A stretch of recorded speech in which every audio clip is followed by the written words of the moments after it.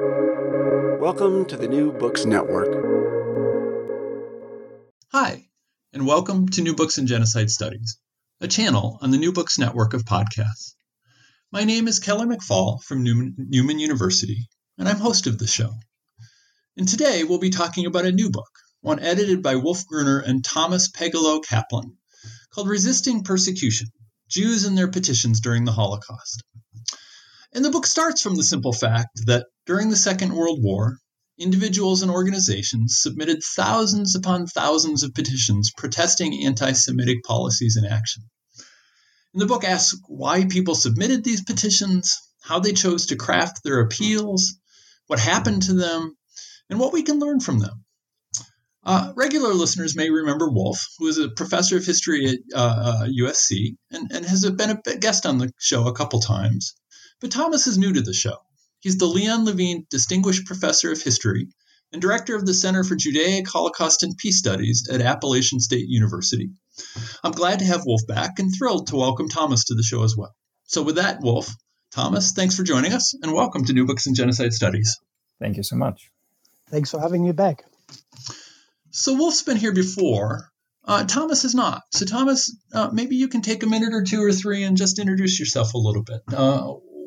What do you want to tell the audience about who you are? Of course. Well, first of all, of course, thank you so very much for having me involved on. It's truly a pleasure, even, of course, if the topic is somewhat dark and challenging in many ways as well. But as the listeners and the audience can probably detect from my accent, I am not born in the United States, but also, in fact, from Germany, even from the western part. And I've been here for about 25 years. I became interested in the overall topic of National Socialism and the Shoah when way back in high school I started on the occasion of the unusual 50th anniversary of my hometown. So it was founded in the Nazi period.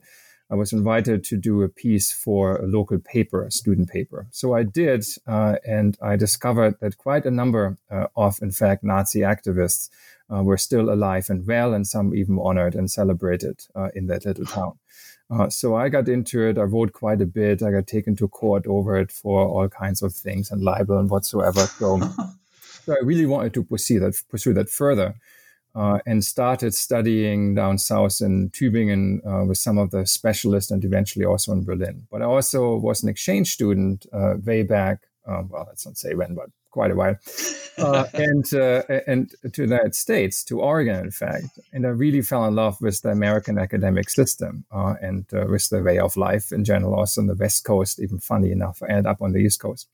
And I really thought this is really the place where I wanted to work, like closely with students on all levels, right, from advanced PhD to undergraduates, given opportunities to study, not just in the classroom or with me on a one-on-one over coffee, which was almost unheard of at the German schools. I'd studied in Berlin and Tübingen.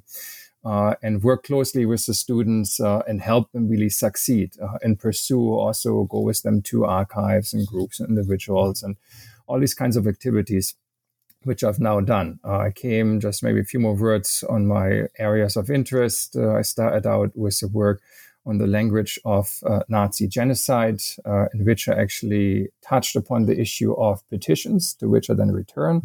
There was more an investigation of the Nazi press and the impact it had in terms of changing the language of what it meant to be German and Jewish, and how it was, in fact, then mediated, but then also used by, in fact, mostly Mischlinge, mixed breed. So those of a Jewish parent and a quote-unquote parent of German blood in their exchanges with the Nazi state and their attempt to survive. Some used Mischlinge. Some of them actually made their reappearance in the book now, which Wolf and I did. And I did a number of other projects, a number of them, still in the works. One close to completion on protest movements now post-1945 and their use of genocide language to challenge the memory cultures in their respective country, with an emphasis on the United States and Germany all the way from the 50s to the 1980s and early 1990s. So that probably gives the listeners some sort of an impression of who I am and what work I do. Now, that's a great story, and there's clearly a lesson to teachers hidden there, which is you should always be careful about what you assign to students as a project. I gave Wolf a chance to talk about the center he works with last time. Maybe you could say just a little bit about the center you direct at Appalachian State. Yeah, the center is about, almost 20 years old, so soon we're going to have the anniversary. It was really one of those centers that, unlike Wolf, was in fact driven by people who are coming up here to vacation in the summer to escape the Florida heat. And there were many of them second generation or third generation, so survivors, so their parents or grandparents survived, or of course, in many cases did not. And they really heard from a professor at Appalachian State that he would like to have a little more support. So that was 2002 to teach the Holocaust. And they really didn't feel he got too many resources and the like. And they said, so what can we do? Right? And as I say, the rest is history. So it started out with a teacher training institute, not just for university college level, but actually secondary school level, which is now quite successful. Has trained more than 1,000 people. Supported by the Claims Conference and others. But I came here in 2015, took over from my predecessor, and I pushed more also the research angle. So we've now been doing some research conferences, fellowships to do also research here. We've been building our minor, doing trips and fellowships for students to go to Israel or to Poland or to Germany and the like. So it's small, but we do, our activities are met with growing interest, and the class I'm about to start teaching again has a wait list, as many, of course, of the classes in Holocaust studies that are offered around this country have. Well, it's great to have you on the show, and it's great to have Wolf back. Wolf, I'll turn to you now. Resisting persecution, Jews and their petitions during the Holocaust. How did the two of you decide to collaborate on this book, and why did you think this book was important? That's an interesting story, although we don't agree about all the facts here, but because our memory kind of are a little bit different there. But in general, I can say to the audience, so at one point we already knew each other. We had already collaborated, and at one of the big important international Holocaust conference, Lessons and Legacies, we had 5 minutes time. We just stood together, and I don't know how we came to the topic of petitions, but we started talking about them, that we encountered them in archives en masse, and that nobody really takes them seriously. And we quickly discovered that we both kind of were a little bit annoyed about this fact. And we both had seen them, we had worked with them, but also we both had never really kind of consistently and more systematically thought about what they actually mean, what they meant at the time for the individuals who wrote them and who authored them. So we thought this is actually an interesting topic. We should do more about it. And this was practically the start of this project. We first did together a small panel at the Association for Jewish Scholars, Jewish Studies, where we both presented, invited some Tim Cole, who's also in the volume, to present, and invited the very prominent scholar Marian Kaplan, who had touched a little bit upon this in her books. And we saw that the discussion afterwards was very lively, and people really appreciated that we tried to kind of do a retake on these petitions, and we write this in the book, which were, for most scholars, including, I think I have to admit, myself, in the beginning thought a little bit as kind of written on paper, but in vain.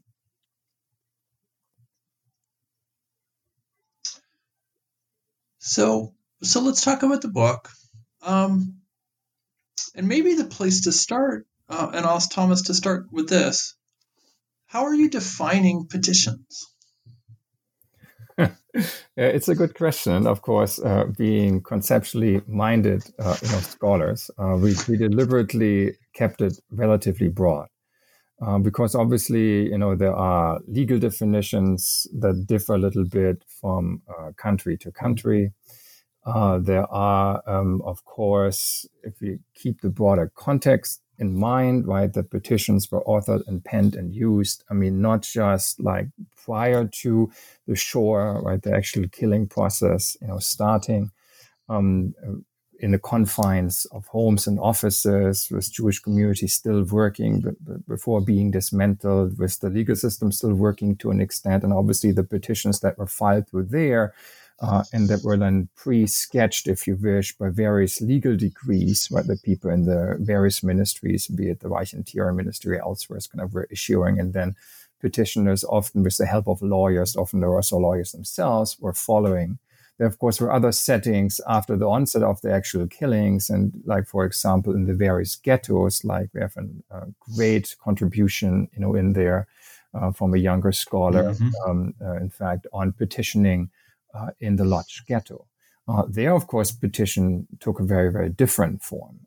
Sometimes even when we found a great image in our research of a young kid, maybe like 14, 15 years old, giving little bits and pieces of paper to Rumkowski, right, the head of the Judenrat of the Jewish Council there, the Ältestenrat. And so that also in our reading constitutes a petition. And so there is, in most cases, clear authorship, number one. Though there are a few protest petitions, we found a whole set, like in France, for example, where they were anonymous, but mostly, of course, there was a name. There was a clear addressee that differed quite a bit, often, of course, a person of real or imagined power or an agency, again, depending. In the early stretches, right, when there was still more of a rule of law that people adhered to and followed, especially in Central Europe, they would also like appeal to a certain agency, not so much like the parliament, because that was already no longer with any power whatsoever. So that's another component. They evolved around a specific petitum, right? So like a cause, something to request, right? Something to seek. It was not just simply like a protest, and with only a few exceptions, as I said earlier, or like a denunciation, for example, that again would be a different part of it.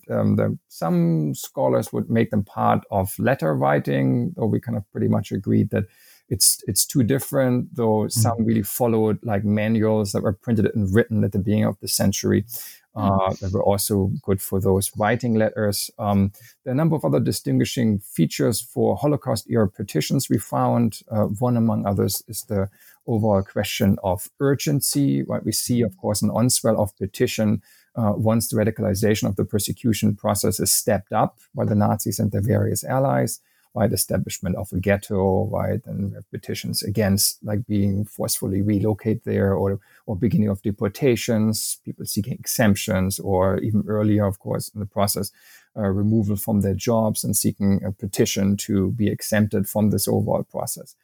So we deliberately, of course, wanted a workable definition, one that is broad enough to accommodate the array of petitions I briefly alluded to. But also that is still workable, because if everything constitutes a petition, what is there to be studied? Right? And maybe I can add to this. So what we looked at were written texts who were addressed to an authority.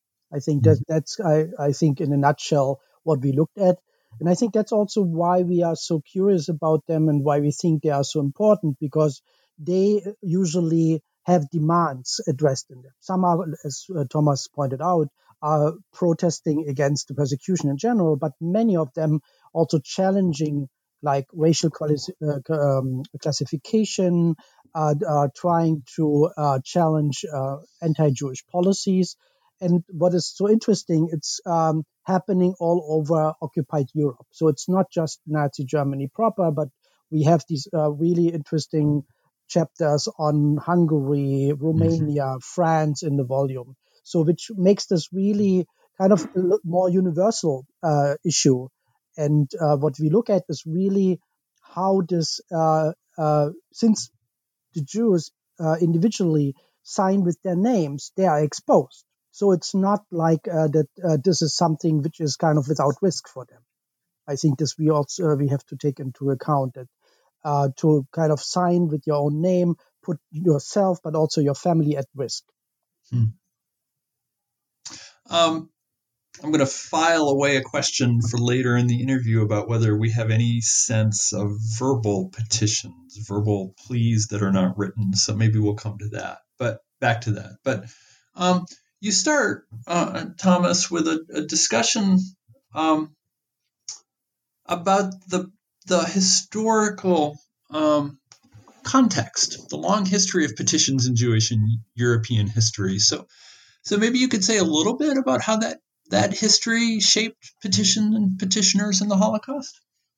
Yes, of course. That's in part, which we identify us or outs us, if you wish, like as historians by training, right? That context is key, right? While, of course, we now singled out specific sets of petitions like that, as Wolf has pointed out, of course, stretched all over Europe and actually beyond the European continent.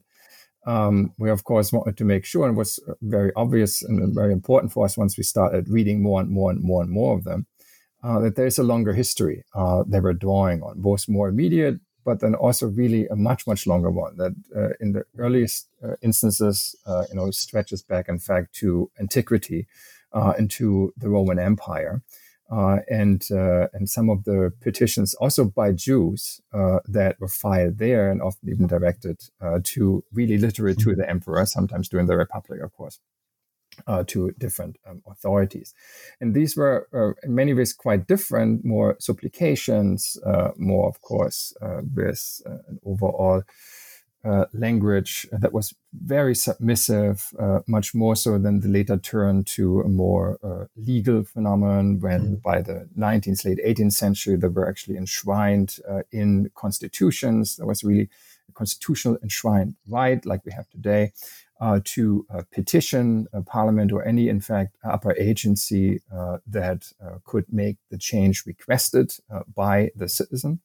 But all of those elements, right, both the supplication to an absolute ruler or then the more legal components, right, so addressed to parliament, to a government or whatsoever, all of those components were actually taken up and used by petitioners during the Shoah. And of course, they were adjusted as needed. To, in fact, the situation, which then differed, of course, quite wildly. The situation was very different. I already mentioned the Lodz ghetto, but other parts, of course, of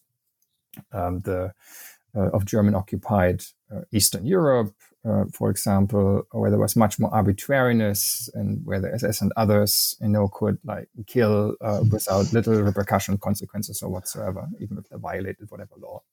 That, of course, was different in Vichy France, or different, of course, in other parts, even from Romania or Bulgaria.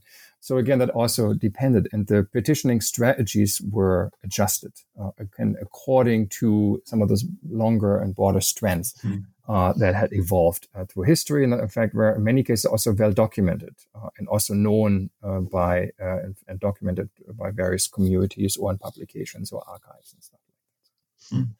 And maybe I can add, it's important, I think, to have in mind that petitions work differently in different historical settings. So when they evolved, first they were a means for kind of ordinary people to address an authority like a king. Later, they were inscribed into kind of political procedures, like you could address a parliament. And even if you could not vote, you could write a petition. But for us, more important was actually that in dictatorships, they have a very specific function. Petitions in dictatorships, as we know from research about, for example, let's say the communist dictatorships, and I know this from my personal experience as having grown up in East Germany, petitions are the only means what you have when you are excluded from political representation. Because in these kind of centralized authoritarian states, you can address the ruler with a petition. So, for example, in East Germany, people knew if you want, for example, a new kind of house, or if you want to protest, you need to write a petition to the East German the head of the East German Communist Party. And that's what people did, and often with success if they wanted something. So this was the only way how they could actually voice their opinions, their grievances. And very similar, we see this also during the Holocaust. Since the Jews were excluded from any political representation, this could practically cross the authoritarian divide and was a way to express your political opinion. So, Wolf, you've got this wonderfully rich essay in here about Germany and Austria, and I'm going to ask you to use it as kind of a lens to maybe address some broader questions. So I'll start with a simple question. Who is it that submits these petitions? Yeah, so this is interesting. It can be everybody. So we have petitions of very well-educated doctors, lawyers, but we have also petitions of the owner of a tobacco store. So we have petitions of men, but also we have petitions of women. We have petitions of young people authored by young people, but also by old people. So it's not really that we can identify their, let's say we have more certain strands who are more prone to this, because under these circumstances of oppression, and seeing this as one of the few possibilities to address a kind of the oppressive regime, almost everybody could kind of use this tool. However, there are some tendencies. So if you have people who are more literate, they are more prone to write petitions. But we have examples in the volume where, for example, illiterate people would join others writing a petition or authoring a petition, or they would have lawyers or community leaders or community staff from Jewish communities to help them write petitions. So I guess the flip side of the question is, who is it that they submit them to? Again, this is a vast kind of universe of people. So everybody in the dictatorship who seems to have some kind of authority. Some of them have authority, and they are also tied to certain topics. So, for example, if you want to be excluded from a certain local restriction, for example, to visit a library or to visit a public park, then you would address the petition to the local authority, means the mayor, the head of the local Nazi party. So that's kind of the municipality in general. If it is a law which you are fighting, then you would address the government or Hitler or, let's say, other authoritarian leaders. But we also have petitions who go to private enterprises because, for example, they were organizing and benefiting from forced labor. You have private organizations. So there is a vast array of different people who were addressed, and not the least the actual perpetrator organizations, like in Germany, the Gestapo, the SS, the Nazi Party, and the equivalent institutions in other countries like Vichy France or Romania. And just to add, I mean, the dynamic also changes over time. So what you see is that while we have a relatively broad array of petitions in Nazi Germany for exemptions, or in Vichy France and the like in 1940, of course, in Germany much earlier. By 1942, much of that is really suppressed, and the German authorities, be it the SD or the Gestapo and the like, no longer want, Jews to, or allow them, in fact, to petition a broad array of agencies. So there's only one channel left, and mainly, in fact, these are going through those organizations that the Gestapo set up. So Jewish organization, right, by force established by, in fact, the Nazi authorities, right, be the UGIF in France, or the Forced Organization for All Jews, Foreign and Domestic in France, or be it the Reichsvereinigung, in fact, or Forced Organization for Jews in Germany, those defined as Jewish by the Nazi state. And so all the petitions had to be directed to them. Then they have to read out which is legitimate or not. And then, in fact, they send them onwards to the Gestapo and SD and authorities likewise. That situation more like in 42. So where we see it's much more limited. There's still, of course, other petitions that come through, like to individuals, as Wolf just mentioned, people in industry or whatsoever, or even from the German military government, like in Paris, a little bit, but that's the broader tendency. So the masses of, petitioning earlier on, and then towards the final stages, the authorities try to reduce them, but it continues. And also, it is even at the very end, when this is more confined, it depends also where this happens. So there are big distinctions, for example, between occupied Poland, France, and also Germany proper. So, there are still petitions in 1941 or 1942 who are directed directly to a Nazi authority. But it's different in other countries. And so that's there are differences, local and regional, and then also national. Yeah. And the perception also changes, which is the fascinating thing that we found, right? So while a petition that might have been successful, like in 37 or 1938, and that, passed or whatsoever with similar strategies, right? Then a petition that was then filed by 42 or 1943, at that time, you see the very act of petitioning. You found this in various sources that were still available from the Gestapo or, even some of the ministries, in which Nazi authorities then marked the very act of petitioning, right, that Jews would go for a certain reason, as a distinguishing feature of Jewishness, as something that had to be in fact turned down, as something that in fact had to be somehow have negative consequences even for the petitioner. So that also too changes, again with differences, as Wolf pointed out correctly, across the continent. So there's actually two of my next questions are embedded in those responses, and so let me start. I think one of the things that will surprise readers of this volume, maybe not professional readers, but non-academics, one reasonable response I can imagine as they're reading is, well, why would the government ever agree to any of these requests? So how is it that there was a hope that these requests would be granted? Whom are you asking? We'll start with you, Wolf. Okay, I take it. So first of all, this is also developing over time. So in the beginning, as Thomas pointed out, there's a history of petition. So, for example, in Germany, it was your right to petition the government, which was also true for other countries. So people could petition. Later on, the more dictatorships were established, the more radical these regimes evolved,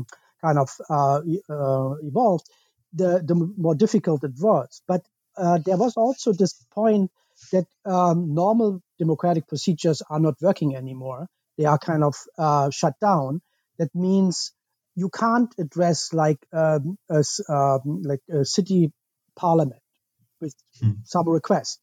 There is only the mayor whom you can address because he is the decider. He is the one who rules the city and who has all the authority. And the same is true for all other levels of administration. So this is one point. The second is that we saw that these authoritarian leaders also felt some power by receiving these petitions, because this actually showed exactly the establishment of the dictatorship, because they were not addressing the parliament, but the person who rules the country or the region. And so it gave them power. This was important. And then, in a way, it is about decision making, that they wanted to take all these decisions, and even in these small cases of individual requests. So I think these are important things to consider, why they would take it. Because it sounds sometimes weird when we think, sometimes also in a very simplistic way, about the Holocaust and these kind of dictatorships. They were much more complex, and it was not like sometimes the public also thinks in hindsight, everybody was in a concentration camp, and this was kind of totally horrible from the beginning. There was a process, and this developed over time, how people acted with and interacted with each other.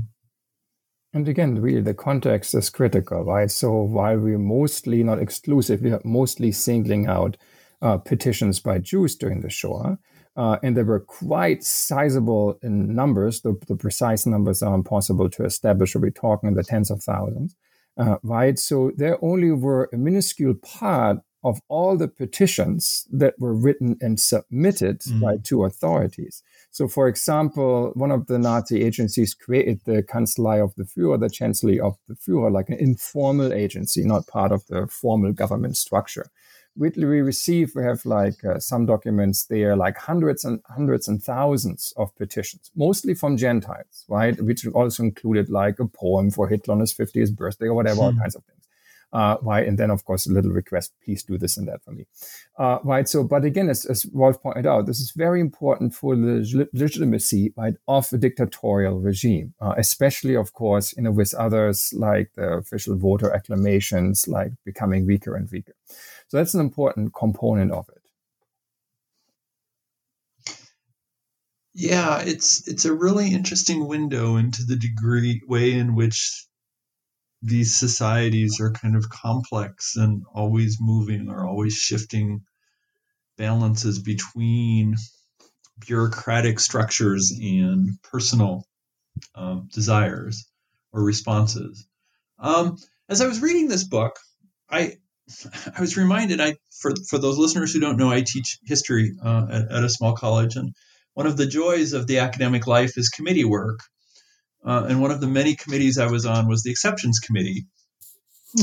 And there seemed to be a never-ending stream of exceptions coming to the committee.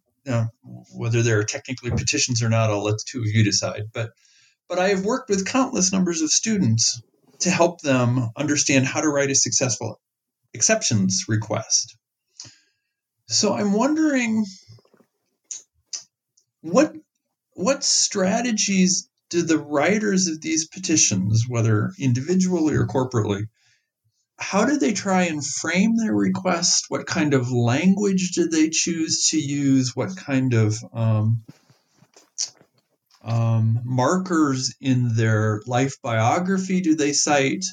How do they try and frame a request so that it might be read and granted?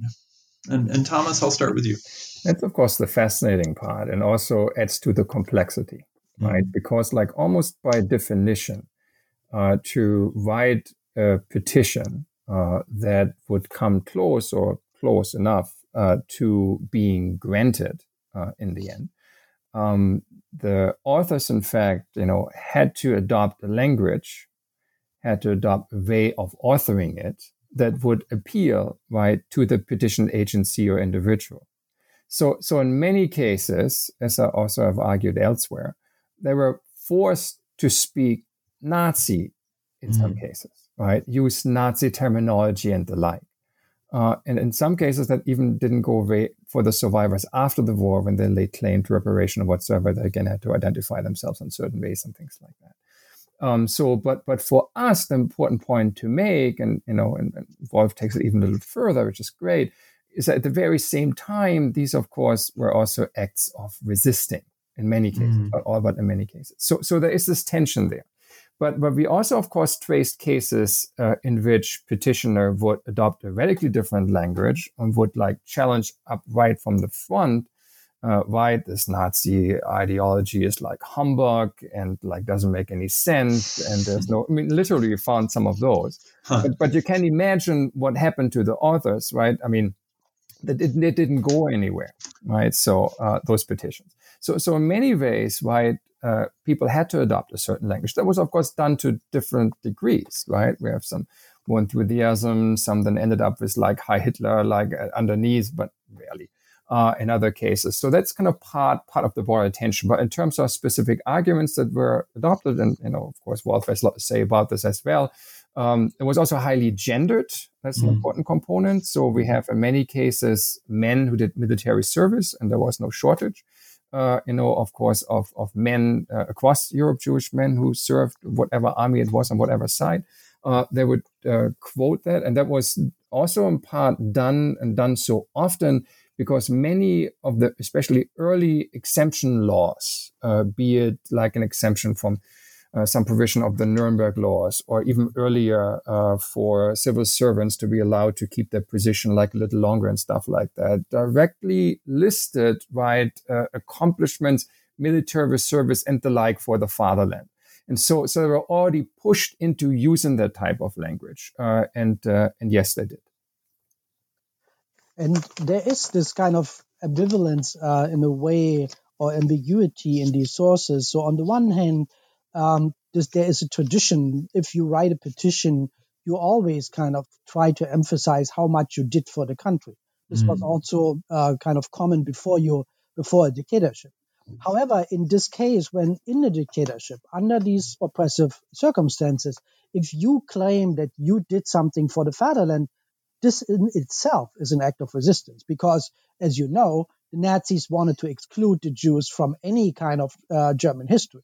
So to claim that they fought for their homeland, this is already kind of challenging the ruler. And they did even more. Often they claim they kind of emphasize how much they contributed as taxpayers, how much they contributed for cultural development, scientific developments, to make a case that they were valuable elements of the society.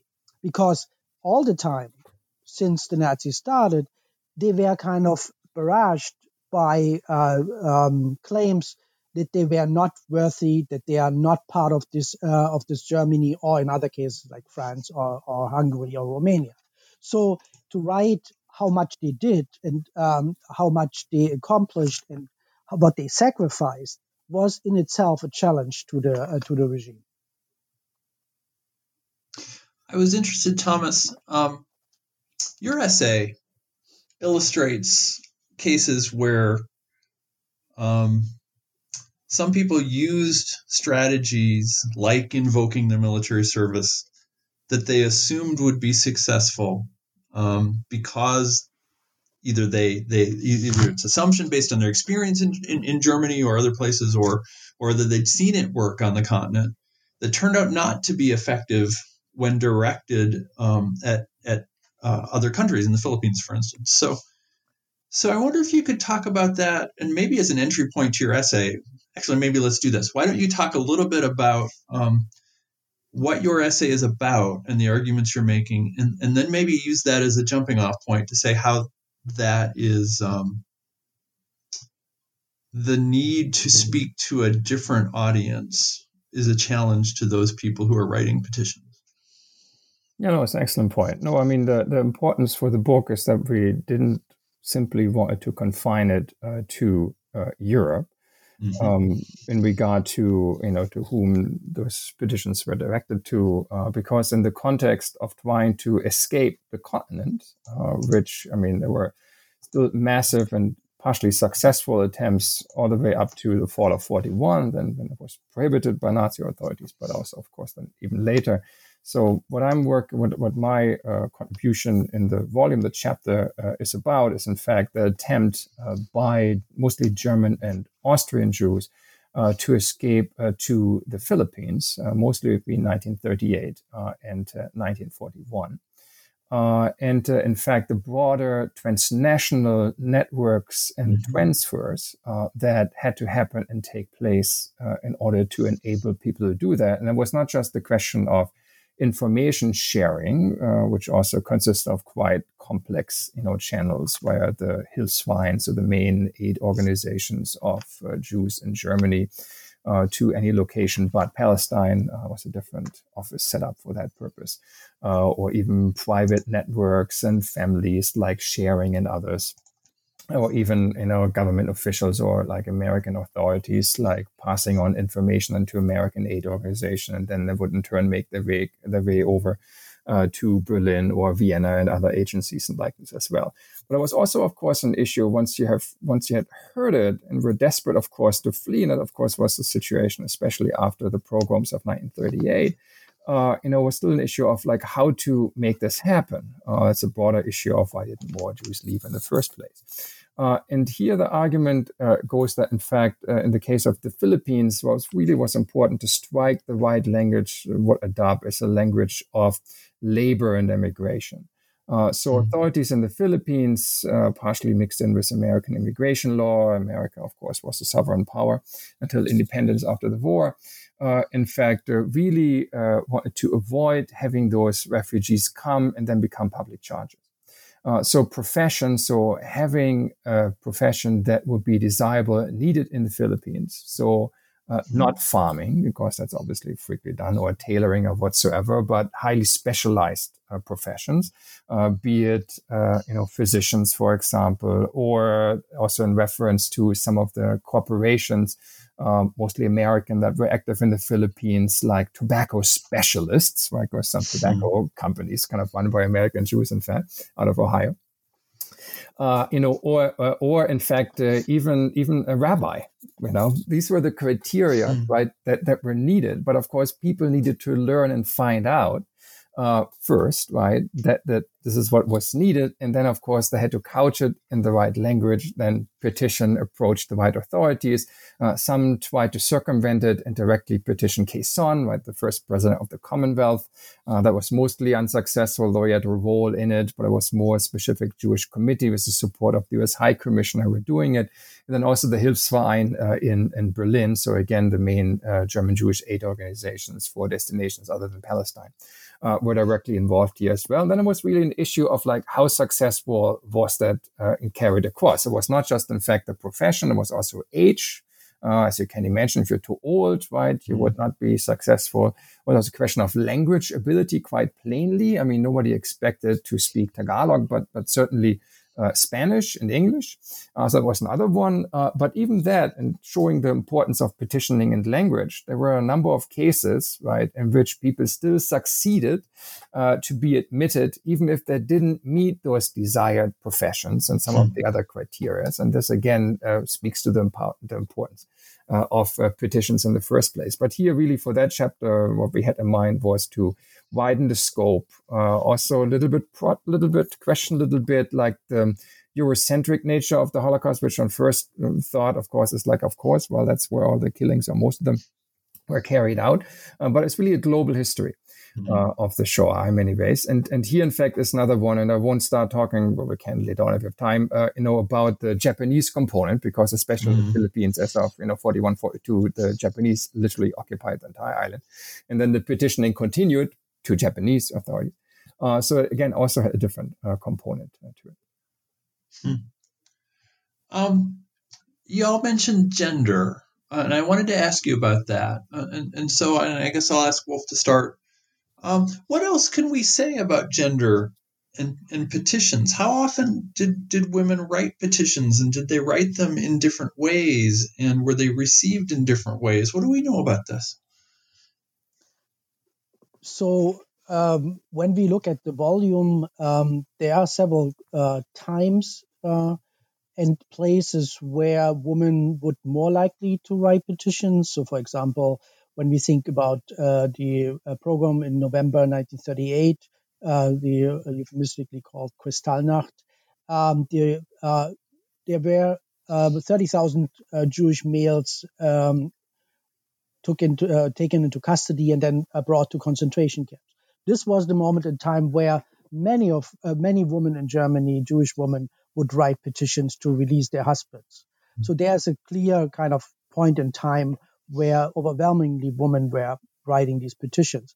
Interestingly, in some ways, we also found that when women were writing petitions on behalf of their men, they sometimes used kind of patriarchal stereotypes, like pointing to the military service of their husbands or their brothers or family members whom they wanted to kind of get released. So that's interesting that they use sometimes the same language there. But Thomas, if you want to add to this. Yeah, and gender, of course, is not just a question of constructions of femininity, but of course also of masculinity. And we found quite a bit, right, that also, male petitioners were kind of situating their petitions in the broader, gender hierarchies and stereotypes of the day, right? So, for example, in cases where you had like a Gentile spouse trying to make a case for like a wife concept categorized as Jewish, right? They would adopt a certain language of the breadwinner and to all Aryan children that would suffer, if there wouldn't be an exception for that wife and things like that as well. So we have those components going into the mix as well. So we don't have time to talk about a lot of the essays individually, but I would like to ask about one or two of them. And one of them, Wolf already mentioned, Tim Cole, essay on Budapest and ghettoization there and in Hungary, which I thought was fascinating and was an illustration of how looking at petitions can say something important about the broader nature of the Holocaust that you might not recognize without looking at these petitions. So either one of you, and I don't really care who, can you talk a little bit about this essay and what he found out about ghettoization in Budapest from these petitions?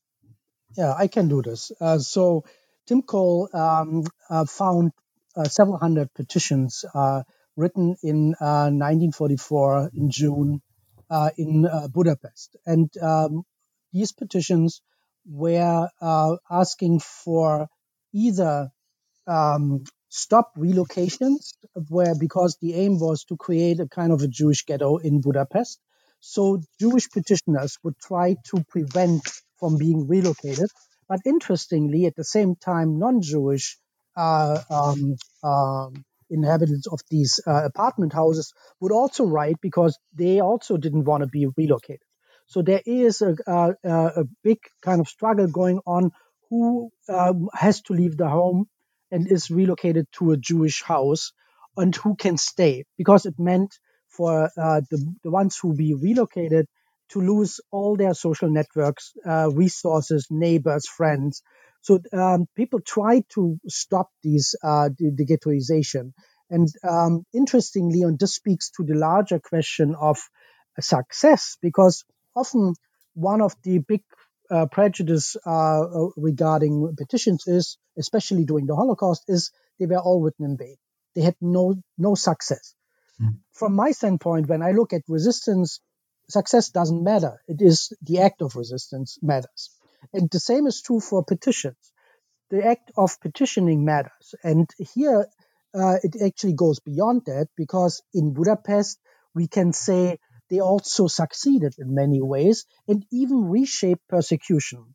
And what Tim Cole found out was that not only could some of the parties stop the relocation, but in other cases, they actually created something which the authorities didn't have in mind. They had in mind to separate Jews and non-Jews, Jews and Gentiles. But what they created after getting these wave of petitions, they created so-called mixed houses, which kind of was in a way counterproductive to this whole process of ghettoization, because it actually kept Jews and non-Jews together. So here we see clearly how the act of petitioning on a larger scale can reshape the radical persecution process. And on a smaller scale, we see this also, that petitions in other cases had a success. And we actually say not only it doesn't really matter if they had success, because often it also used up resources of the perpetrator. It bought time for the persecuted so that they had better chances to survive. So what we define as success is also kind of a wide range. That's really a critical point, right? That with petitioning and conceptualizing it, we also reconceptualized the very notion of success. Right, where previously scholars like Hilberg and others always point out, well, show me the success, right? Even they would argue in cases where they were given an exemption, like in 41, then in 43, when the Gestapo took over, like from the Interior Ministry in Germany or elsewhere and stuff like that, they would just go after the same person and get them anyhow. And in a number of cases, that's undoubtedly the case, but also in many more, it is not. And it's the issue of really buying time, as Wolf had pointed out. Right, it's important to be aware that even in order to go underground successfully, go into hiding, as many people did, like thousands in Berlin alone, or Vienna, for example, right? So it needed quite some preparation, right, to escape, like to Lisbon, like or other places or whatsoever. So it was still feasible. Also required like resources, preparations, and whatsoever. So by petitioning, it's not to say that in all cases a petitioning process that was still ongoing wasn't disturbed by the security police or whatsoever. In some cases it was, but in many cases it wasn't. It really bought them invaluable time to succeed in this way. Not always did they, of course, then survive in the end, but in many cases they did, or some of the relatives and the like. And that's really important. As is the other point, it's important to stress this again, right? That despite the power differential, we are not naive. Of course, right? There was not equal power influence by Jewish organizations or individuals vis-a-vis fascist authorities. Of course, that was not the case.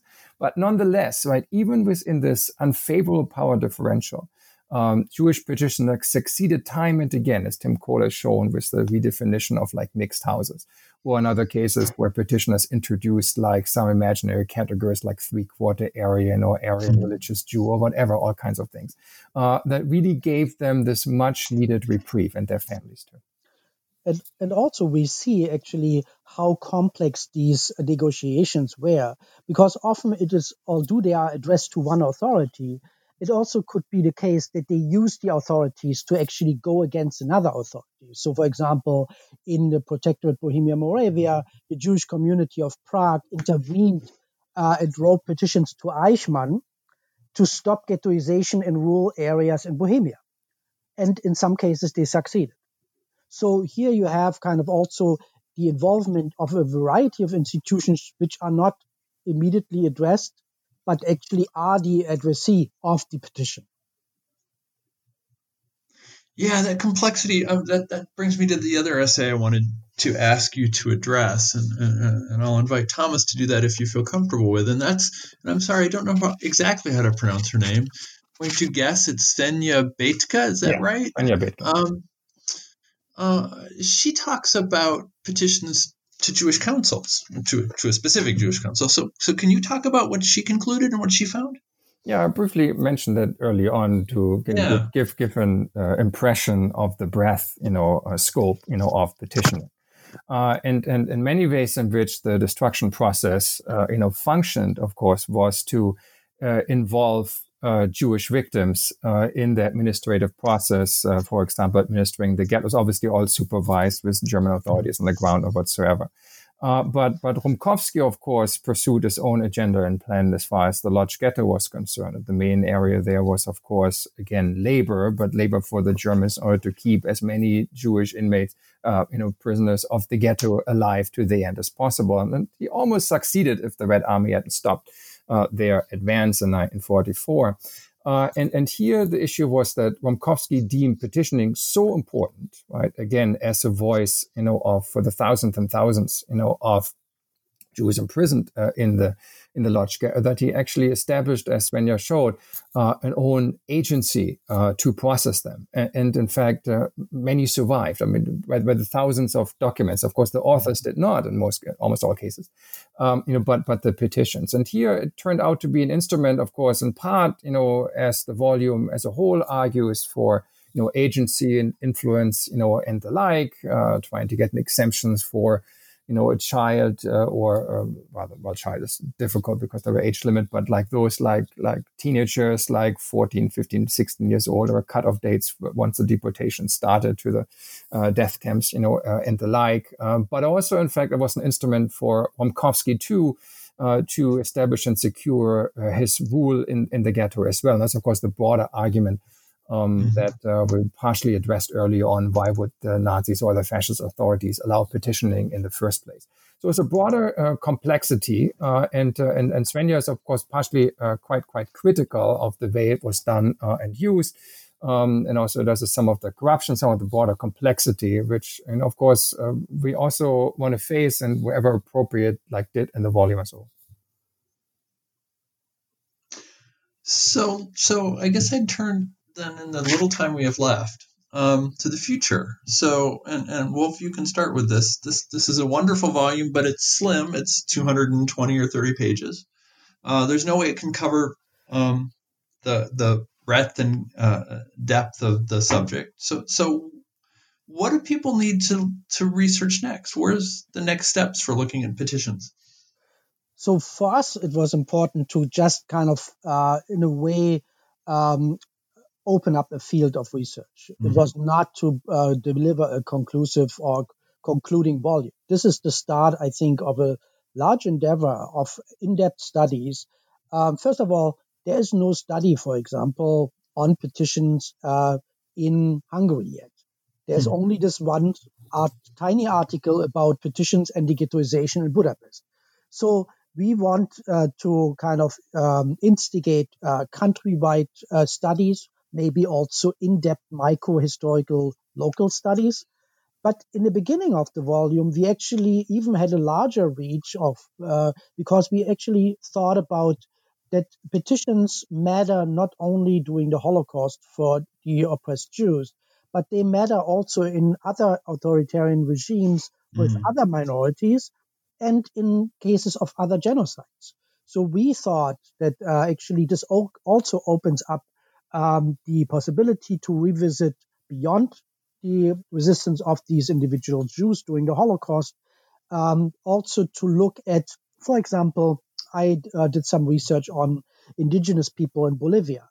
They also used petitions to kind of address the authorities, which in this case was a post-colonial republic, but it was in a way a heavy discriminating regime against indigenous people.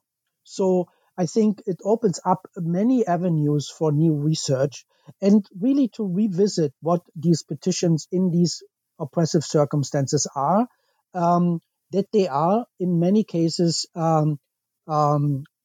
documents or evidence of contestation, challenges, and resistance. And so it was never really our intention, of course, to close the overall topic with that volume. It was really, as Wolf correctly pointed out, of course, our contribution to have scholars revisit these really fascinating and important, sources from all points of the spectrum to grasp other aspects of the Shoah even further. And the important component all along is, of course, it is really like a hybrid source, right? That encompasses, in fact, the voices of the victims, but also by necessity that of the perpetrators as well, and numerous bystanders. We want to make up the trias again, and so very unlike almost all other sources that we have from the Shoah, which often, of course, are perpetrator sources. Especially look at Hilberg's work, and of course, very important early on in the process, as well as then more like ego documents by victims only, like diaries and the like. Of course, we have many of those, but here's really very different source that gives us many more insights. And we already had, in fact, some early responses of also younger colleagues who do work on petitioning in Slovakia, for example. Work is coming out soon. So there's really more in the works. There's not much about Italy. I had some conversations there with the colleague Yad Vashem, for example, as well. So that's really the idea to have much more kind of research being done and come together in a number of venues. And as Wolf has pointed out, it is not, of course, just the Holocaust. And many years ago, they didn't pursue it further. But of course, now they're going to do that at some point. I organized a panel at the American Historical Association on petitioning, in which we had like slave petitions. I talked about petitions to the Führer, another colleague about resistance in Cuba in the 19th century, kind of, and the like. There's really a lot there. And of course, Wolf worked a lot about some other aspects of this as well in different projects. Well, if there are any graduate students who are listening, and I suspect there are, that's at least a dozen dissertation topics I heard come up. So you're welcome.